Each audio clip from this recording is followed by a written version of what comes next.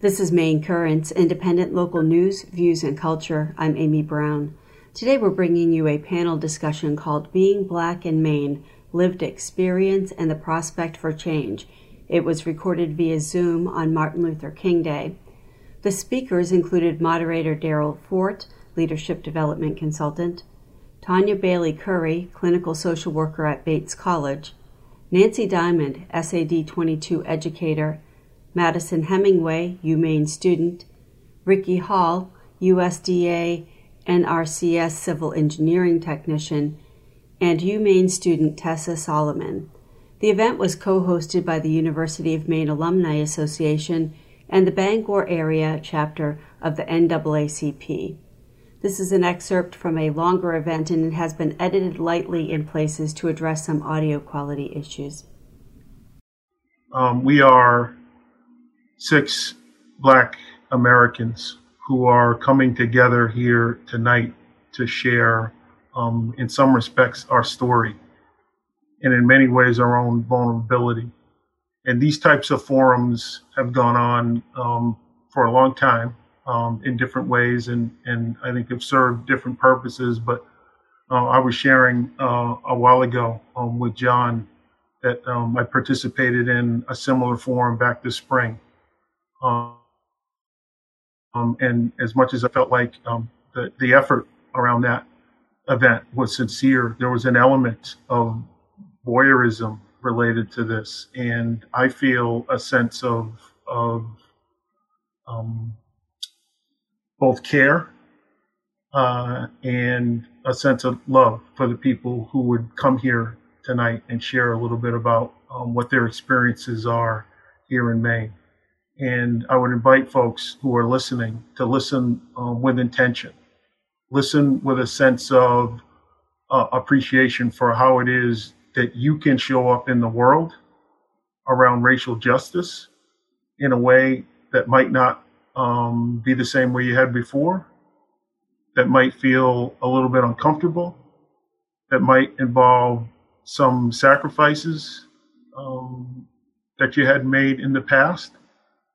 But I think to do that is to respect what each and every one of the people that are going to speak about this issue tonight has been willing to bring.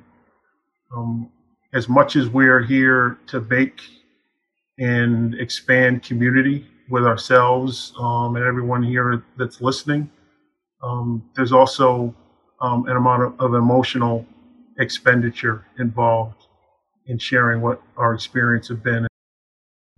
So I'll start in terms of introductions, and then we'll go around and I'll invite folks to introduce themselves, say a little bit about yourself, where you are, and maybe a little bit about your history here in Maine. And then I'm curious to hear about how you're feeling sort of in this moment in time, in this particular Martin Luther King Day in 2021, following the year we just had. But I'm coming to you from Portland, Maine. I'm a graduate of the University of Maine. I lived in Bangor for a number of years, but I'm somebody whose family moved here from away.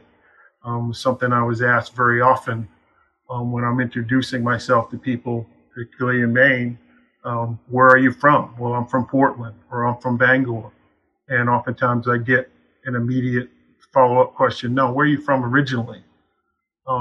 And maybe we can talk a little bit about that moving forward. But that part of the experience was one of the things that shaped sort of my feeling about how it was to live in Maine. And there's a sense of in-group, out-group involved in that, where for me, there was never a 100% sense that this was a place in which I belonged, even though I've got tremendous roots and have made tremendous relationships here.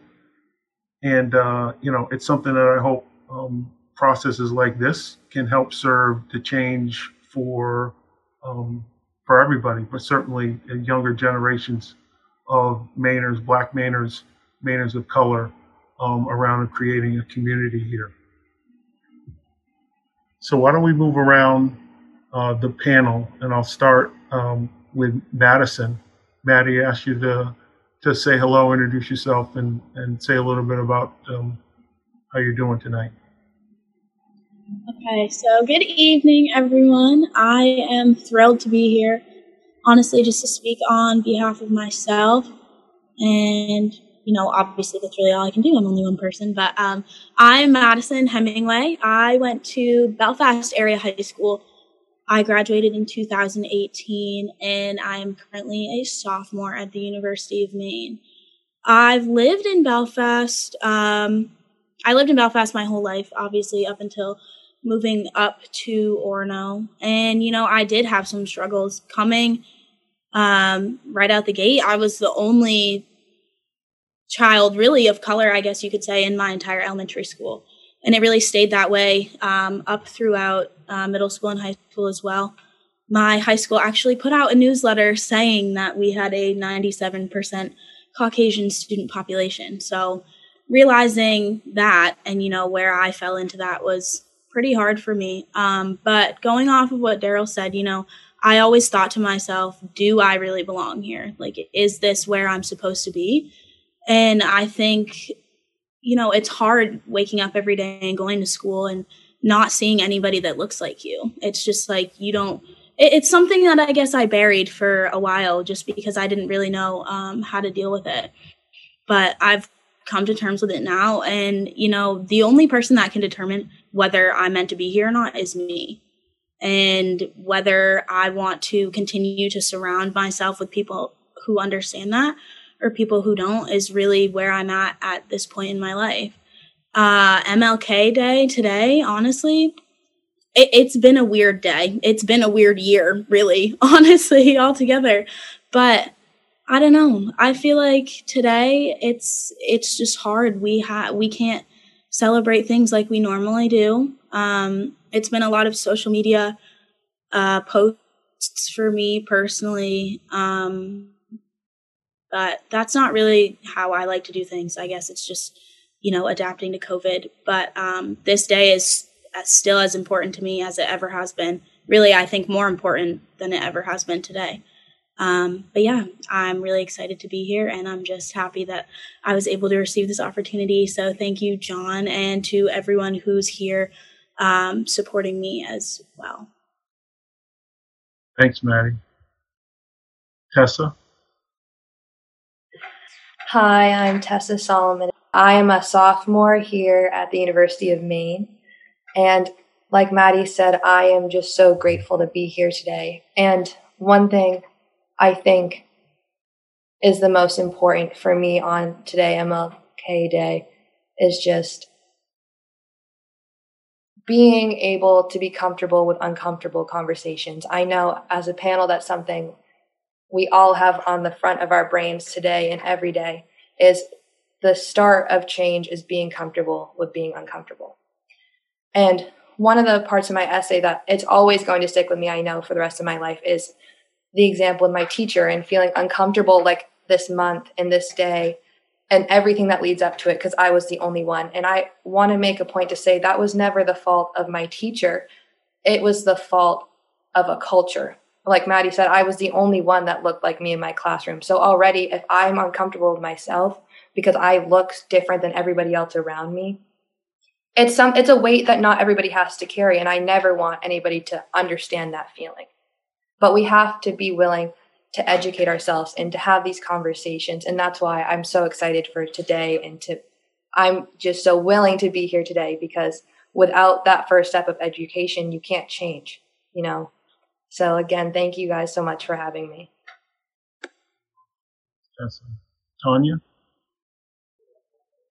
Thank you, Daryl, and thank you, Tessa and Madison, and for everyone, all of my fellow panelists for being here and for, expending the emotional labor. And I'm going to talk about that. I think you guys will be tired of me saying that by the time that this panel is over. But I was born and raised in Lewiston, Maine, where I still reside today. I am also a graduate of the UMaine system. I graduated from the USM School of Social Work in 2017 and really have felt blessed to be able to work in the field right away. And I'll tell you one thing that has really risen into my own consciousness around that is, Black women in particular, and I speak from that lens, we have been holding these conversations and manifesting these conversations since the beginning of time, and now is no exception to that. So for me, what this today means, it's really more of, for those of you that are listening, the time for us of expending this type of emotional labor without appropriate change from those who hear it and benefit from it is over. And I say that not in a with malice. I say that with pain and trepidation that we could easily duplicate that again and again and again. And I am old enough to be Maddie and Tessa's mother, and they're sharing the same story that I had when I was in school. And so I'd really love for us to, in another 10 years, when this is aired, to say, I can't imagine what that would be like, because that wasn't my experience. And so I'm really hoping that today is the beginning and serves as a catalyst for change. So through the sharing of all of our lived experience, it's not so much about capturing it in the moment and then saying, oh, that was nice, and then going back to your everyday life. But really, what's the call to action going to be for you? And hopefully our stories and our lived experience can be part of change that is felt for all people across Maine. Thank you. Thank you, Tony. Rick?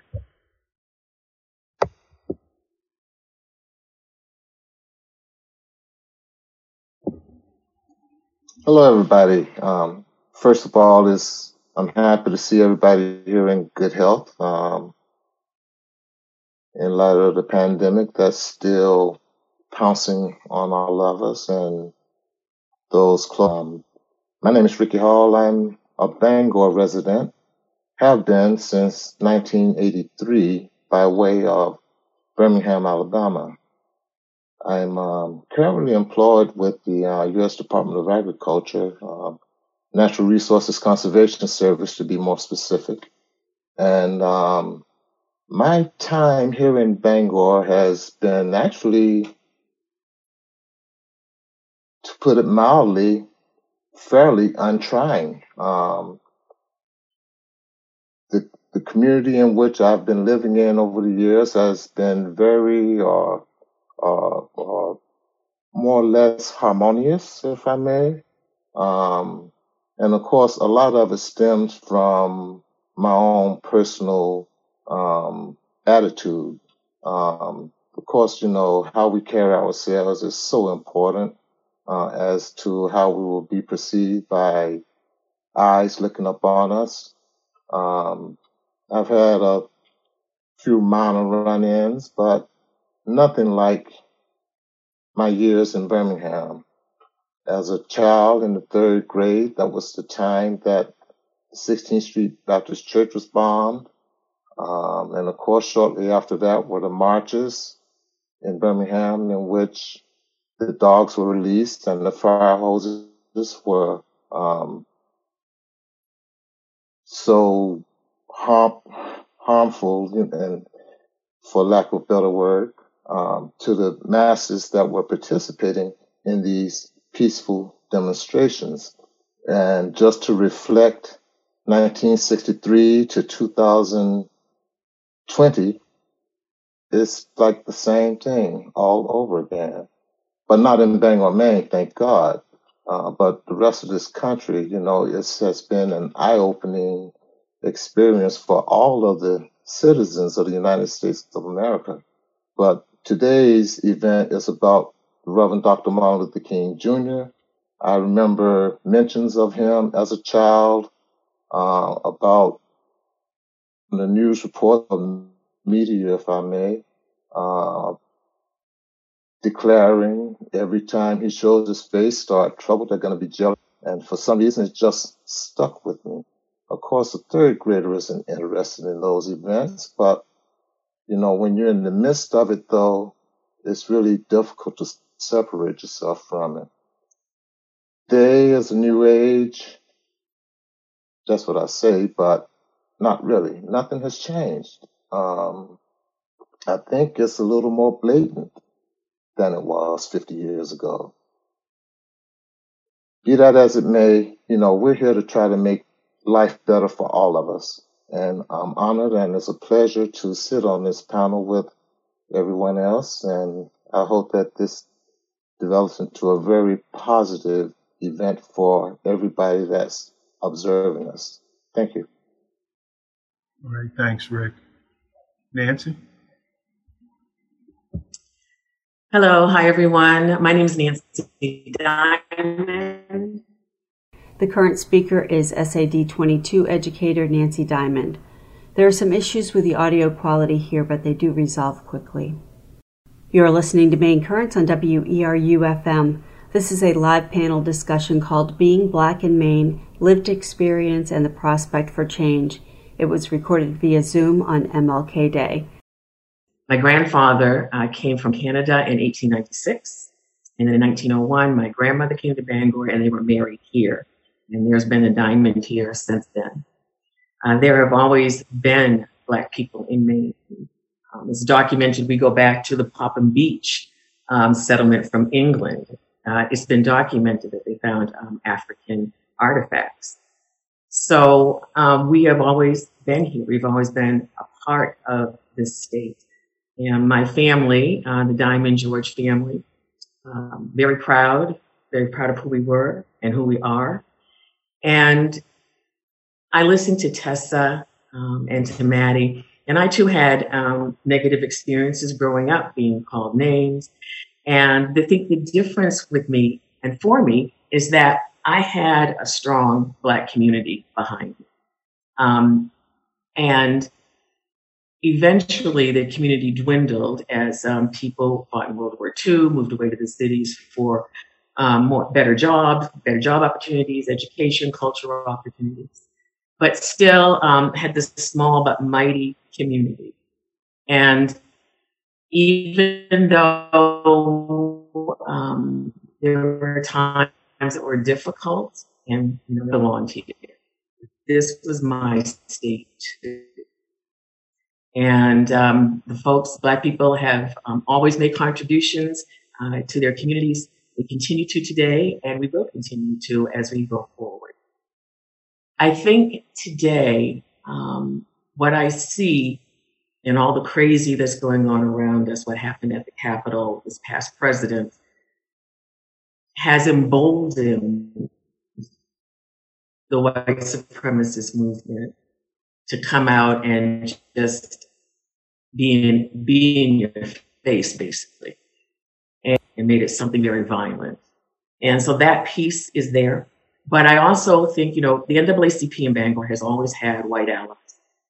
And probably the majority of people who are part of this event today, you are white. And I think the difference is, though, is that it's time to educate yourself.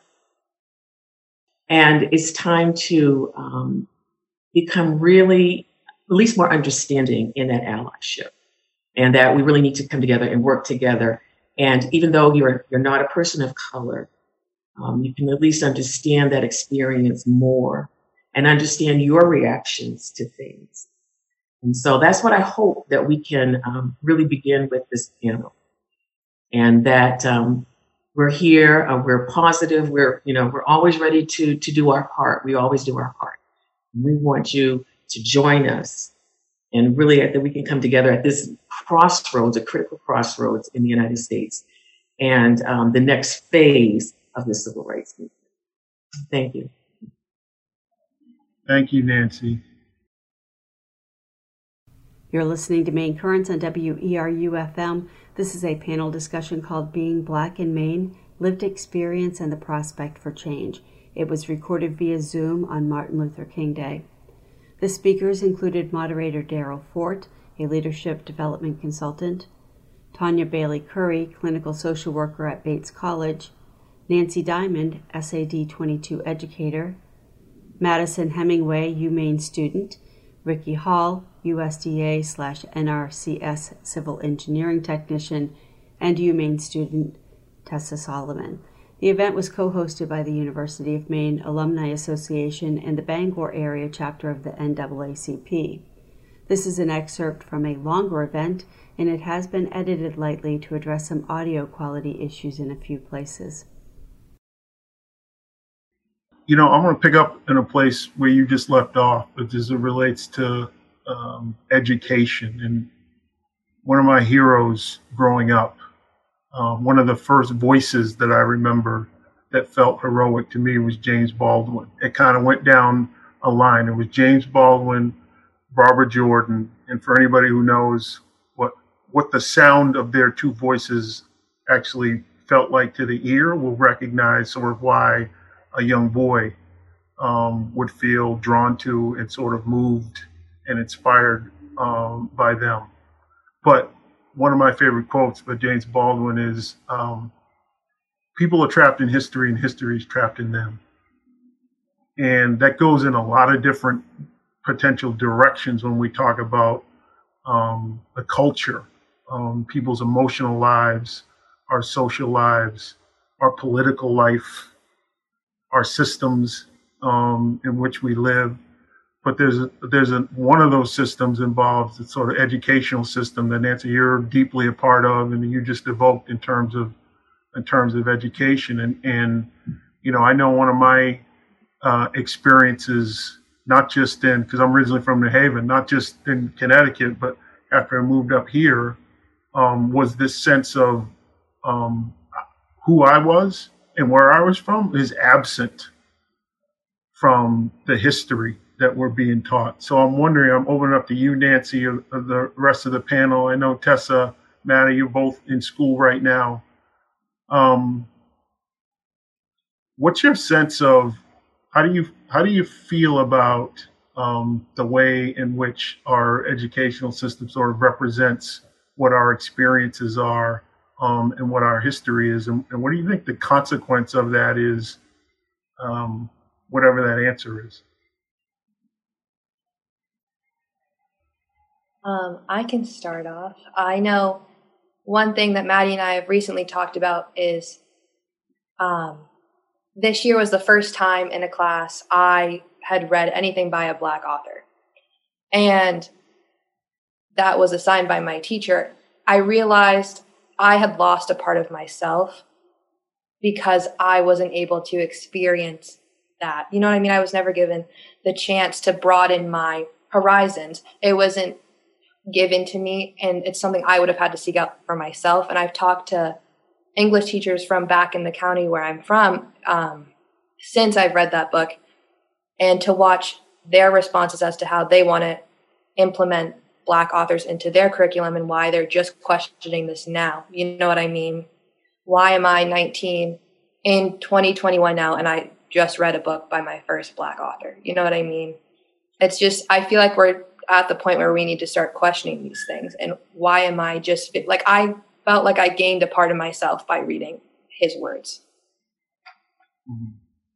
I think just speaking on the side of education, going kind of off of what Tessa said, I think that these works of Black authors and, you know, artists and other people need to be worked into the classroom more. I remember sitting in, you know, my high school history class, and we're watching, you know, all of these horrible events that had gone on during the 60s and times like that, and just really during the whole civil rights movement. And people always, like, classes love to emphasize, you know, all of these terrible, tragic events that had gone on. And, you know, they try to say, oh, you know, but, you know, the world's not like that anymore. We've moved past that, and thank God for that. Well, not really. Like, we really haven't evolved in a forward way away from racism. And it hasn't been like that. So I think instead of, you know, continually highlighting all of these terrible, terrible things that happen, we need to, yes, of course, focus on them, teach them because they're important to know about. But we also need to teach the experience of real Black people, of real life Black people who are still continuing to live in this country today and experiencing these things today. Because, you know, you can see it as a white person, but you'll never understand fully how a Black person truly feels and what they have to go through every day. So I think incorporating these different works and books and pieces of art and movies and things like that, and really trying to understand how it actually feels, is what's important, instead of, leaving the classroom and being like, oh, well, I'm lucky I'm white. Like it needs to be more of an understanding. And I think that's really where education is lacking at this point.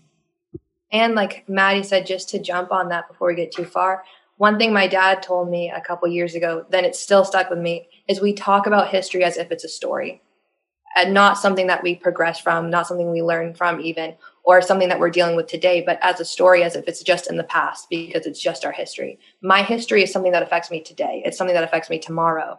And we need to stop looking at history as if, oh, it happened and we're here now.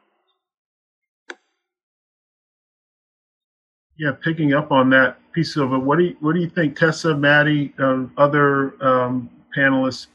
What do you think the consequence? We talked a little bit about what it feels like to have where it is you come from essentially erased from an educational system that's supposed to that is telling a story about us as a nation, right, and who we are as a people, right? So that speaks a little bit to us, if I can use us as sort of a Black experience.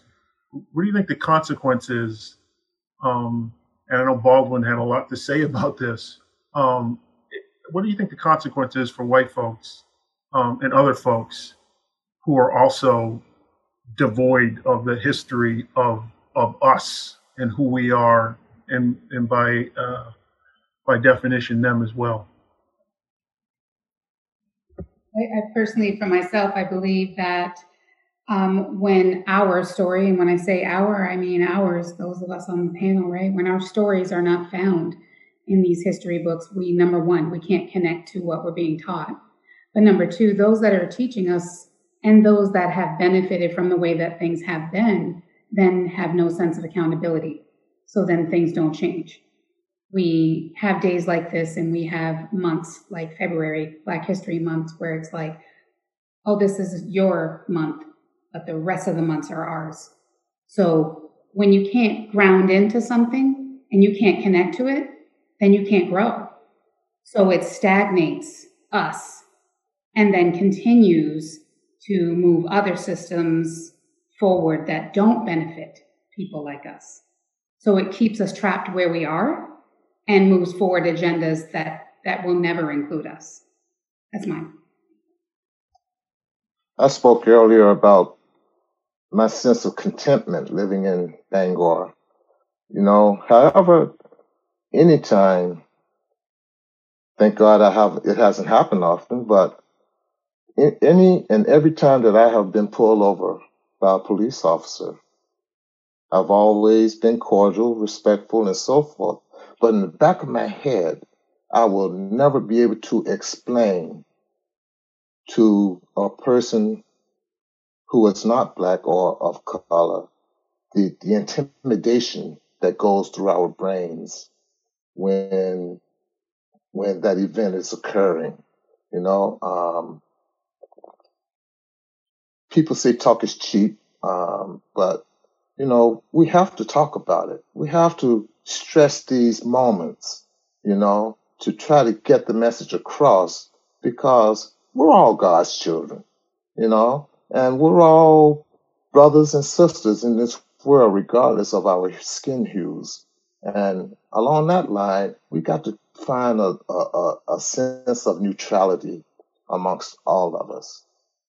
Again, it's a pipe dream, but I think if we try to play our cards right, we might move a little closer in that direction.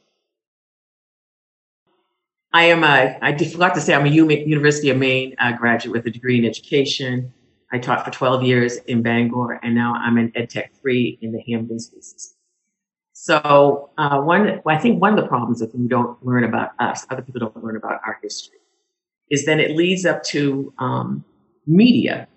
And they sometimes the only Black people, like white people see are on TV, or they think everybody plays sports, or everybody's a singer, so it can lead into, these stereotypes. So that's why it is important to have books about Black people, books with Black folks in them. And one thing about when I was teaching, I teach with the littles, like K through 2, and I was a second grade teacher. And I remember when I moved back home in 1990, I was working at the university, went into the bookstore, and here were all these books.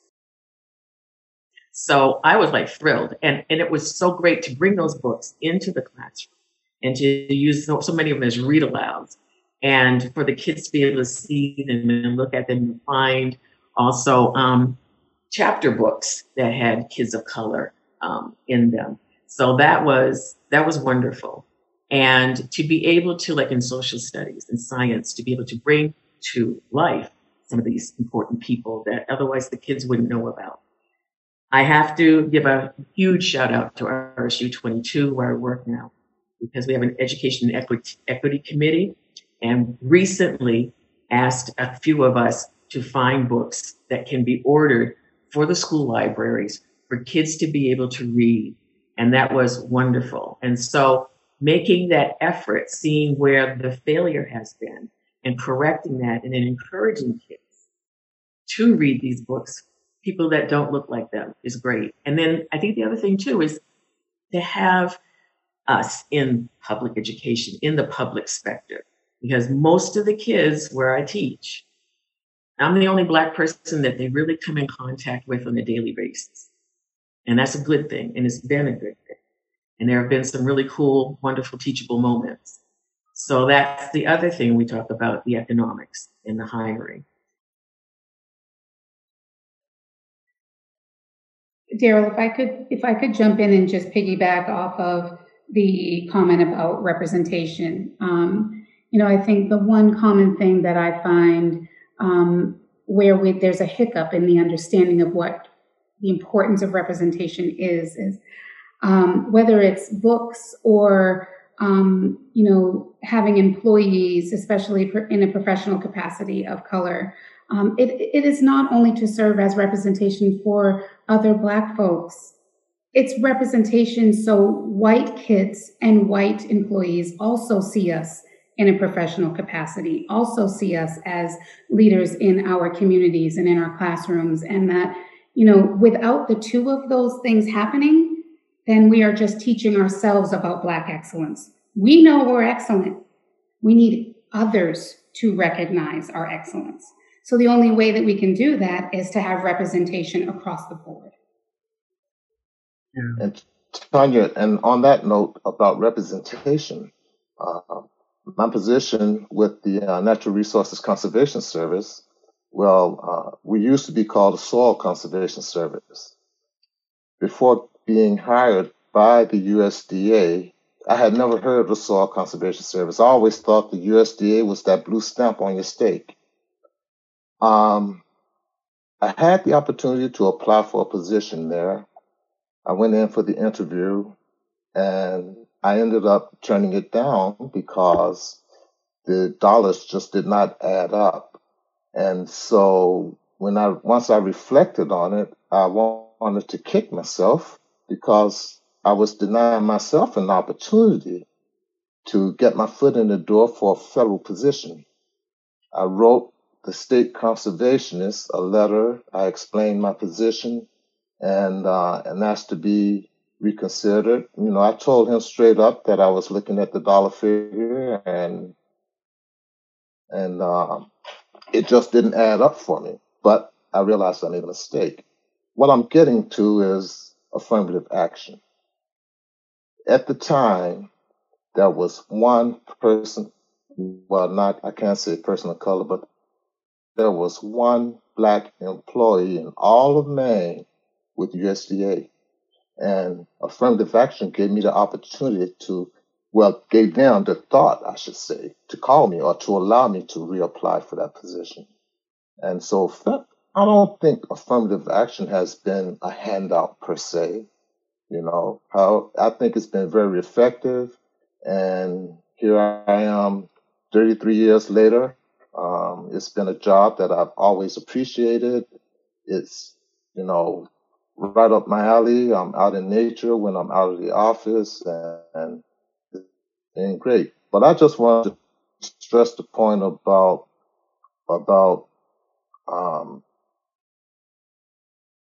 equal opportunity. You know, that's so important in this world, in this country, in this state. And I think as we keep, as we live each day, I think those opportunities, they are coming out more prevalently, but it's still slow though.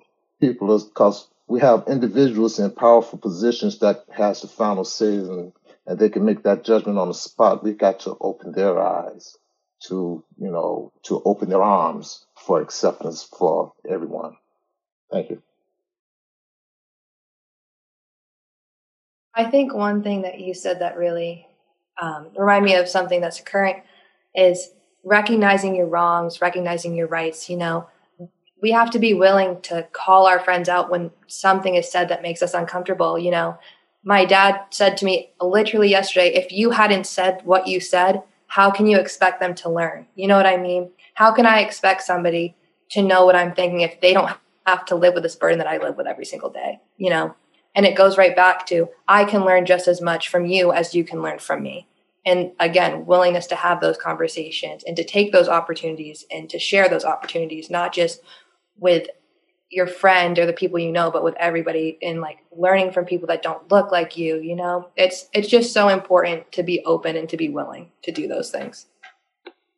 Yeah, thanks, Tessa. It's interesting because I think about the balance,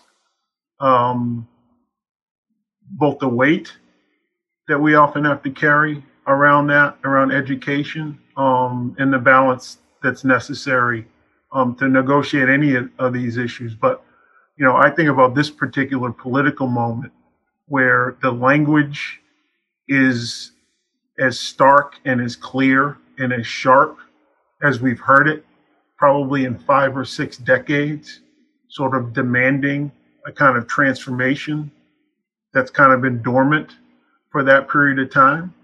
And it's a shock to folks to hear some frank and direct articulation of what some of our experiences are. But none of it is new. So I'm curious if folks could share just a little bit about, even in the last 6, 7, 8, 9 months, particularly during this time of pandemic and this time of sort of uprising and movement, share a little bit about the experiences that you've had trying to talk to people who may be in your lives, who you may feel like, well, this person is an ally or this person is a friend. But perhaps that person had a little bit more to learn in terms of how to listen, and a little bit more stamina potentially that they needed to build around their own sense of discomfort. You think anybody want to share about any of that? You're listening to Maine Currents on WERU-FM. This is a panel discussion called Being Black in Maine, Lived Experience and the Prospect for Change. It was recorded via Zoom on Martin Luther King Day. I can speak on that if that's all right. I had a situation, this summer with a friend of mine. We currently are not friends for other reasons, but it felt good. It just still feels good to talk about this conversation because I left with a lot, and so did he. But he is, he didn't understand the looting and the rioting and why, if people are protesting that Black Lives Matter, like why people need to destroy things and loot and riot. And I had to sit him down and be like, it's really not about that. That is the pent up anger and frustration and things that have coincided from these past events, from hundreds of years ago, from, back in time, and it's just come out now. And it's not so much about, people wanting to destroy things or wanting to, burn down buildings and businesses. It's for the attention piece of it. Like, this is why this is happening, because enough is enough. Like, we're tired. We are so tired of fighting every single day just for basic human rights, which is something that, you get to live with no issues whatsoever. And not saying that there's, not racism towards other people, but it was just like, I had to really sit him down and be like, listen, this is why this is happening. It's not because these are what these people are choosing to do. It's because, well, I mean, it is, but because everybody's just been so angry for so long.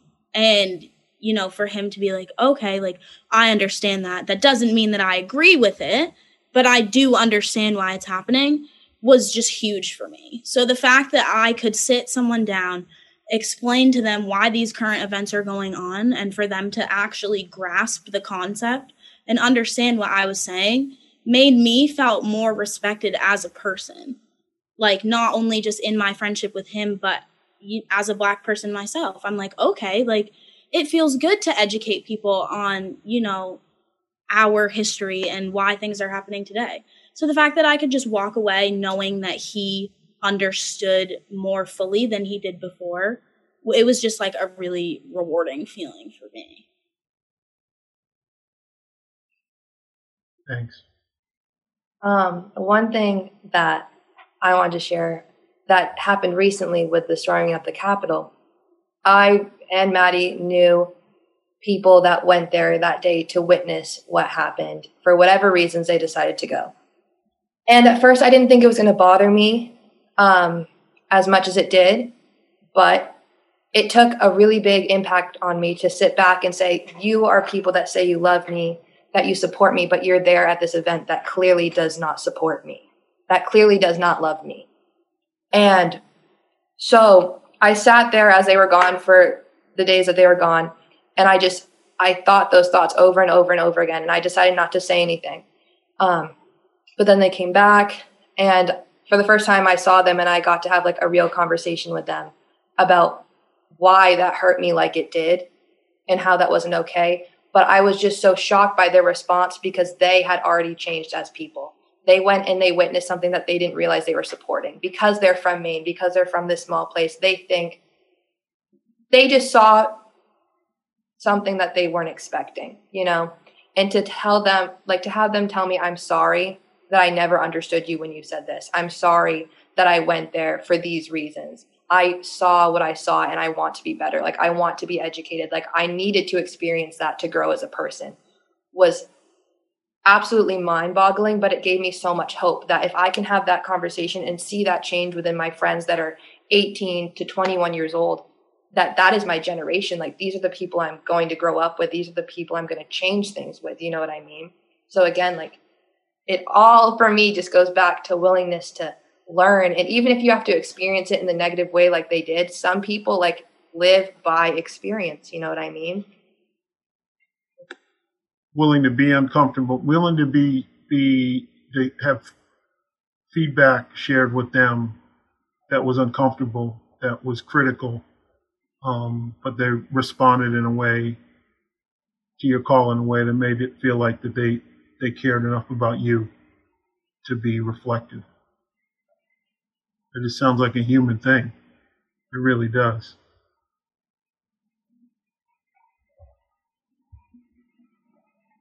Tessa and Maddie, I give you a lot of credit for challenging your friends and for talking to them about, this is what hurt me, because they needed to see that and they needed to hear that. Over the last several months, I cannot believe the number of people who I've known for years and years who I've had to take to task on social media, because the first thing, of course, we were talking about was the riots and the burning and the looting and the this and the that. And I said to them, I said, you know, when did a building become more important than people? Look at what the people are saying. And, you know, I've had to block some folks. It's hard. It's really hard. But I went through a period where I was really, you know, challenging people a lot, and I just kind of had to back off. But interestingly, they probably blocked me too. I didn't have to get them to see how I was feeling and to look at the Black Lives Matter movement for what it really means, that you just have got to stop killing us, and that this is not okay, and enough is enough. So it was really interesting. And as a person who goes to church, a lot of these folks were church-going folk too, which is mind-boggling, truly, truly mind-boggling. So you see where people really come from, but it's okay to challenge them because this is uncomfortable. This is uncomfortable, hard stuff. And, hopefully we're going to be in this for the long haul. This is the long haul. And I'm hoping that folks will be in the long haul with us. It's not going to be easy, but ultimately, I think it will be freeing. And, when you're free, when your heart and mind are free to receive different opinion, then that's when the good work can begin. I think for me, a couple of things happened. Number one, my circle got a lot smaller.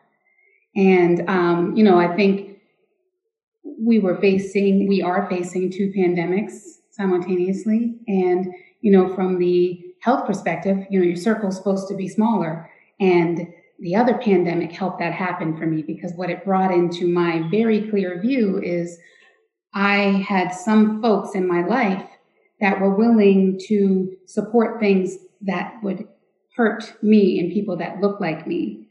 And I had to recognize, is that really a connection that I want to continue to foster and who's benefiting in this role?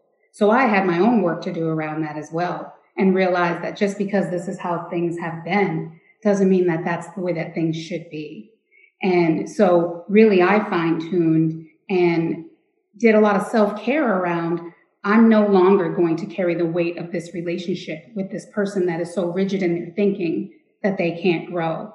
And in another aspect, I had some really difficult conversations with some white folks that, their fragility was so intense around their whiteness that they couldn't see that they had changes that they needed to make in order to fully start to understand or even start the conversations of understanding. So Me Too would say to those folks that you have work to do that's independent of me, and I can't be the burden of your learning. So I'm going to love you from a distance and let you dig in. And when you're ready, you can come back and we can start having a conversation, but it can't be at my expense. And I think we are in a state where we are so impacted by the bystander effect. That's their problem and they're going to work that out. That's impossible because we've been waiting 401 years for a seat at the table. So now what we've done is we've placed the leaf inside of these tables to make them longer and we're sitting ourselves down. So I'm hoping that we continue to make room at those tables, but it can't be at our expense. Okay. So I think that we have work to do, but we also have, for Black people in particular, we have the absence of safety in Black spaces. And we all have the ability to create what that looks like. There are spaces that are, the default is white in our country. So every space is a white space. Where are our spaces? Where can we grow? Where can we get support around these issues? And sometimes that means you just have to create them. So I'm hoping that we can start some of that framework here today. Right on. Thank you, Tanya. As I've gotten older, my circle has really diminished as far as, public activity and so forth. The Black Lives Matter movement right now, I follow it as close as I can. I am not an active participant in it. As a member of the Masons, we don't take part in secular issues per se because our membership is very diverse. And so we kind of limit ourselves in as far as a lot of that involvement goes, especially on the radical side of things, if I may. But sometimes radical is essential because that's the only way the people ears will tune in. Otherwise it's just go in one ear and out the other. I think this is a necessary evil right now that we're going through as far as Black Lives Matter goes. It's just that personally, I just hate to be a hypocrite about it.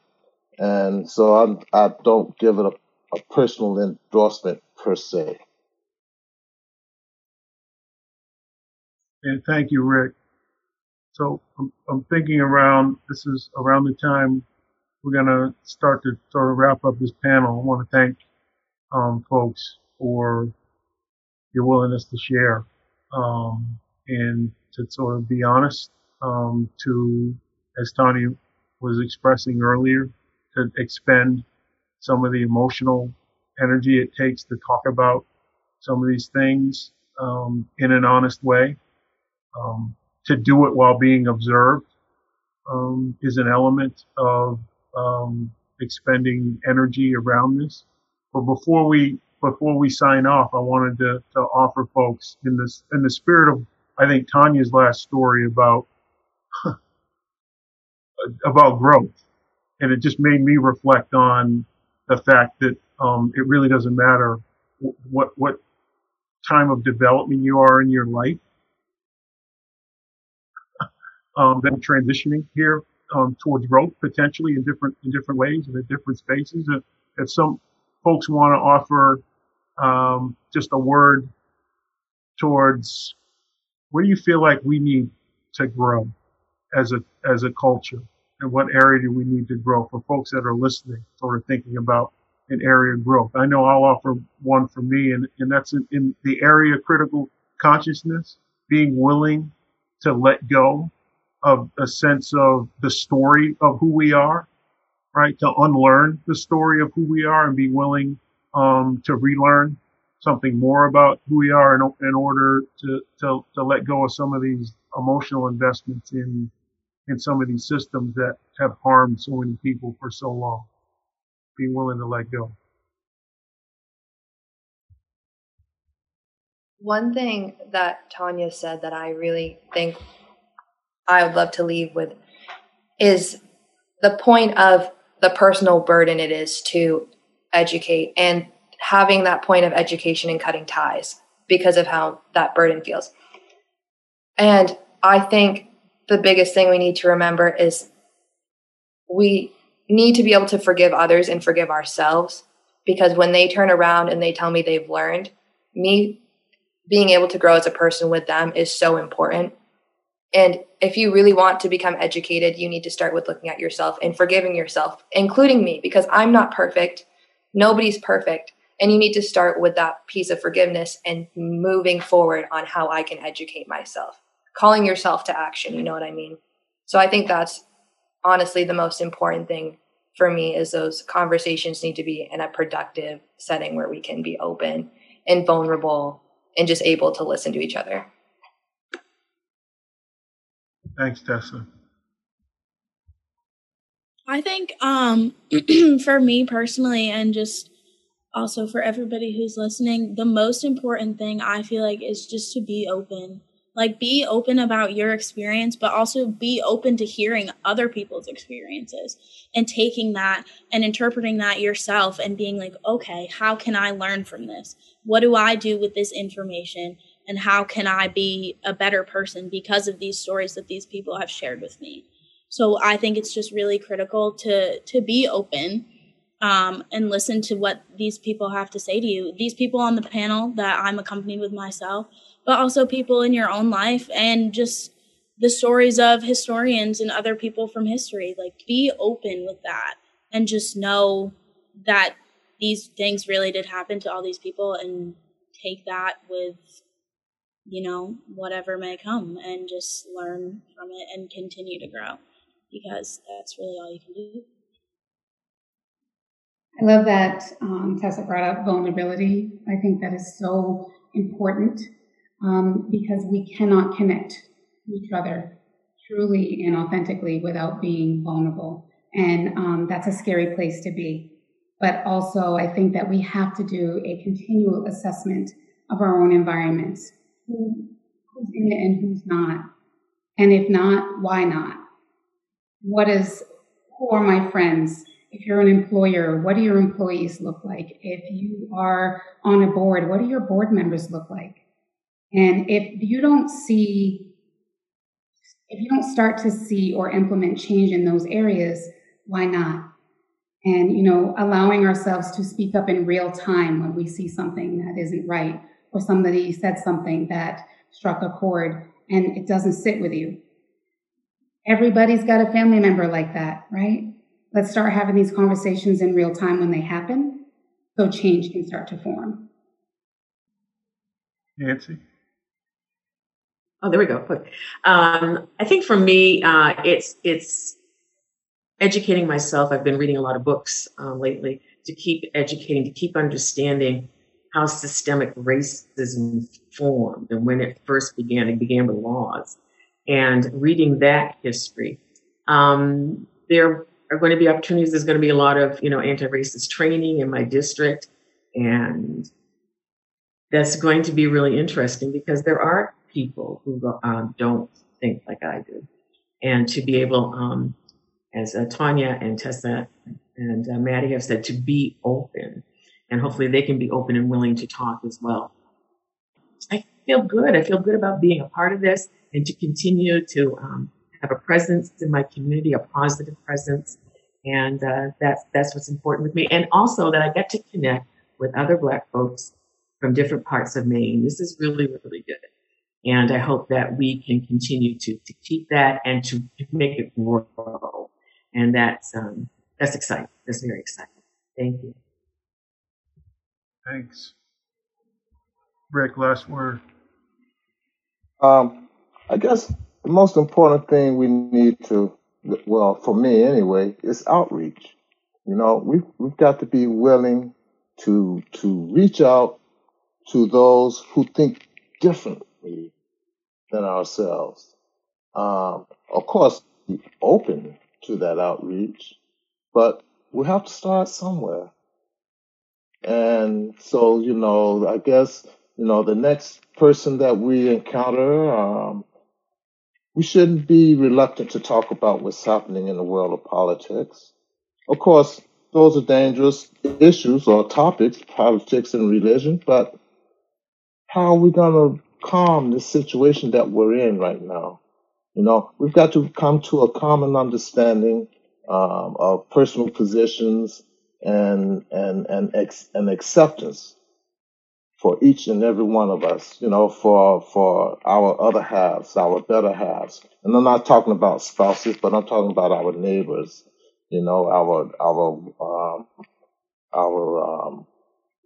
our work associates and so forth, our church members. We've got to be able to talk about these very sensitive subjects to try to come to a head, as to, come on, we have to find some common ground somewhere, because it's out there. You've been listening to Maine Currents, independent local news, views, and culture. The panel discussion you heard today, Being Black in Maine, Lived Experience and the Prospect for Change, was part of a Martin Luther King Day event co-hosted by the University of Maine Alumni Association and the Bangor area chapter of the NAACP. It was lightly edited to address some audio quality issues in a few places. The voices you heard were those of moderator Darryl Fort, a leadership development consultant, Tanya Bailey Curry, a clinical social worker at Bates College, Nancy Diamond, an SAD 22 educator, UMaine student Madison Hemingway, Ricky Hall, a USDA/NRCS civil engineering technician, and UMaine student Tessa Solomon. I'm Amy Brown. Join me for Maine Currents on the first Tuesday of every month at 4 p.m. here on WERU-FM 89.9 Blue Hill and streaming online at weru.org. Stay tuned for Radio EcoShock coming up next.